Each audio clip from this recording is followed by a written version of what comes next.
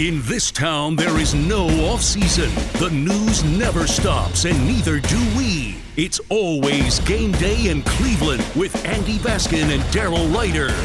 It's always game day in Cleveland. He's Daryl Ryder. I'm Andy Baskin. If you want to be a part of the show, you know how to do it. You hit us up on social media, either on Instagram or Twitter, and you can do that at Game Day CLEs. All right, as promised, Daryl, you were going to give us some of the nuggets that you thought we got out of today's press conference with new defensive coordinator Jim Schwartz.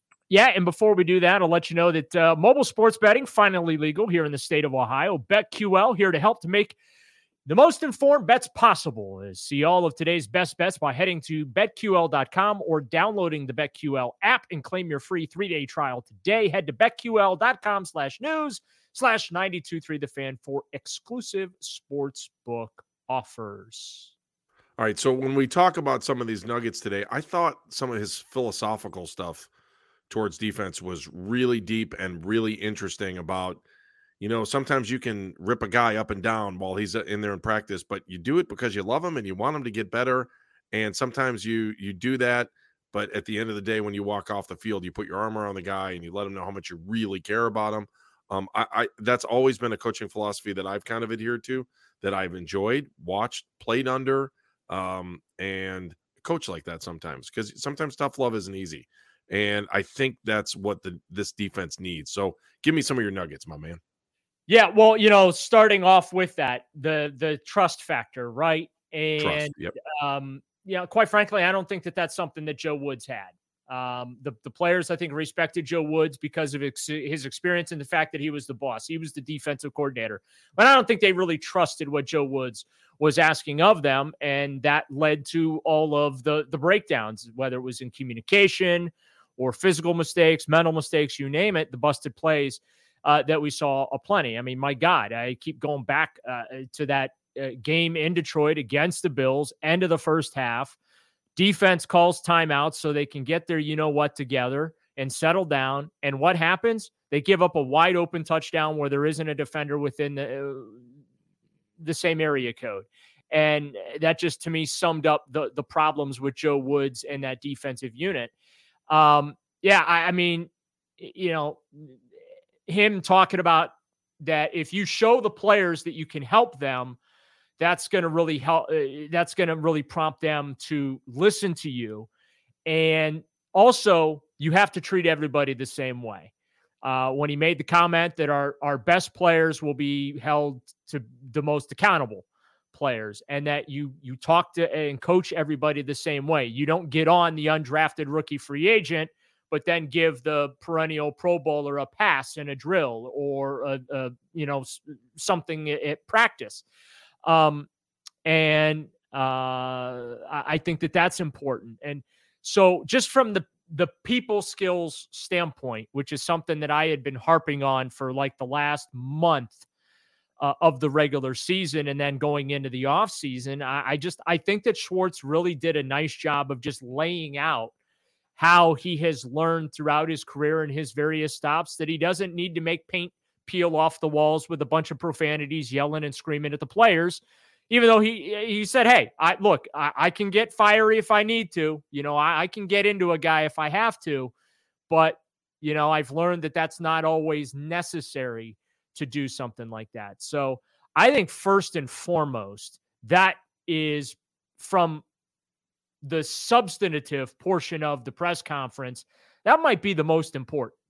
Then we get into how he feels about the linebackers, the fact that he's probably going to have a real good sit down with Myles Garrett and have a conversation with him about not only what's going to be expected on the field, but what's going to be expected of him off the field and how Schwartz can make him better. And this is a player that's had 32 sacks in 2 years, 16 sack seasons in back-to-back years, historic numbers that Garrett has put up. But I think Schwartz is going to make those sacks be more productive too. So people skills right at the top of my list as far as the substantive takeaways. He did tell a bunch of stories throughout the press conference, but in what other insights do you think you picked up from him today about the way things will work and how we can, he did talk about I'm trying to remember how he put this, talking about Myles Garrett in particular. And, you talked about the expectations, but he also talked about making everybody better around Myles, and that the expectations for him need to be, did you get the feeling they need to be elevated for him? Is that what you're trying to, Yeah. is that what he was trying to say? Yeah. I Yeah. think what he's, as he even mentioned, look, every offense is going to key on Myles Garrett, and their goal is to shut him down. And he basically, I'm summarizing here, he just said, look, while everyone's going to try and neutralize Myles, how do we keep and how to stop him from wrecking the game? It's my job as the defensive coordinator to give them, Myles and the defense, answers and to scheme things up to allow him to still be productive, even when the offense is focused on stopping Garrett. And again, that just goes to, finding ways to connect the guys and get them to buy in to what he's going to be asking them to do. And, part of that conversation I think he's going to have with Garrett is, hey, you know what? You might not still get 16 sacks a season. You might get 14 or 15, but the overall defense is going to be vastly improved, and we're going to win more football games. The other thing too, and it relates to Garrett because obviously Garrett's up front, is that, he's not a blitz crazy defensive coordinator. Fans often get excited about defensive coordinators that empty the clip when it comes to blitzing. Greg Williams, right? I mean, Greg Williams would just blitz out of his mind. Fans loved it.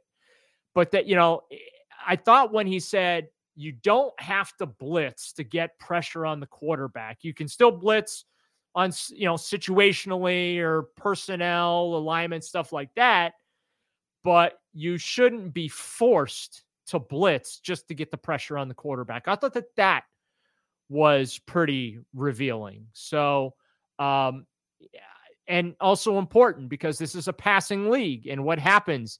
You need guys in the secondary, right? You need some volume in that secondary. You can't sell out on the blitz and defend the run very well, and things. So it's all complementary defense. You know what I'm saying? And I think that's what Schwartz was trying to express on Wednesday. Daryl, obviously there was personality in this press conference. Oh yeah. And, I mean, I was fascinated by the press conference today. I'll be honest with you, because I know you said it was story time, but it was also a time to kind of listen. And, I've heard a lot of press conferences in there. Like the guy that won the press conference, the biggest press conference of all, I think, was Jimmy Haslam when he took over the team. Like, I hadn't felt that kind of enthusiasm for the organization in a long time. And then we saw that he won the press conference and lost games after that. So, I mean, you got to live up to what you're saying. And I understood where he was going in his initial press conference, but it's hard to, like, I want to be really, really excited about what we heard today, but it's words until it's action, right? Yeah. The Browns are 54-106-1 under the Haslam ownership group, with one playoff appearance and one playoff victory. And I've lost count of the head coaches, GMs, team presidents, and quarterbacks since they have taken over. If you go back, though, would you say he won his press conference? Yeah. When Jimmy took over, I think he won his. Oh, he was the night on the on the horse riding into town to save the day. But yeah, I mean, and that's why I said at the top, I think that if Jim Schwartz is able to come in here and put into effect everything that he spoke about, they're in great hands and they're going to have tremendous success. And his track record shows that there's a lot of substance behind what he says. And this is not a situation where he had success at one stop and that's it. Like, he has had tangible success and marked improvement on the defensive side of the ball every place he's gone in the National Football League. And so the expectations for him here in Cleveland now are high. Granted, the bar is low considering what he's taken over. But he does have some pieces and parts here to work with. And let's talk about that when we come back, Daryl. Let's do yeah, that. I mean, but the pressure is going to be on him to deliver, because Kevin Stefanski is not going to micromanage the defense. Like, this is going to be Jim Schwartz's show on that side of the football. So I do feel like there's tangible reason for Browns fans to feel optimistic about this hire and not feel like they can just sit there and roll their eyes and say, oh, yeah, they won a press conference, but what are they going to win in the fall? Because I really do think that Schwartz is going to help them win some games in the fall. All right. The Schwartz is with us. That should be the theme of today's show. It is definitely with us, right, Daryl? Yes, I know you'll say yes. Never all right, let's come back. underestimate the power of the Schwartz. This is true. And now we have twice the power of the Schwartz on this team. And you know what? I don't want to hear about your Schwartz being bigger than mine. We're not talking about Schwartz's here anymore. I'm done. When we come back, we'll dive a little bit deeper into today's press conference, a couple more nuggets from the press conference, and we'll talk about the impact of the Schwartz. It's always good.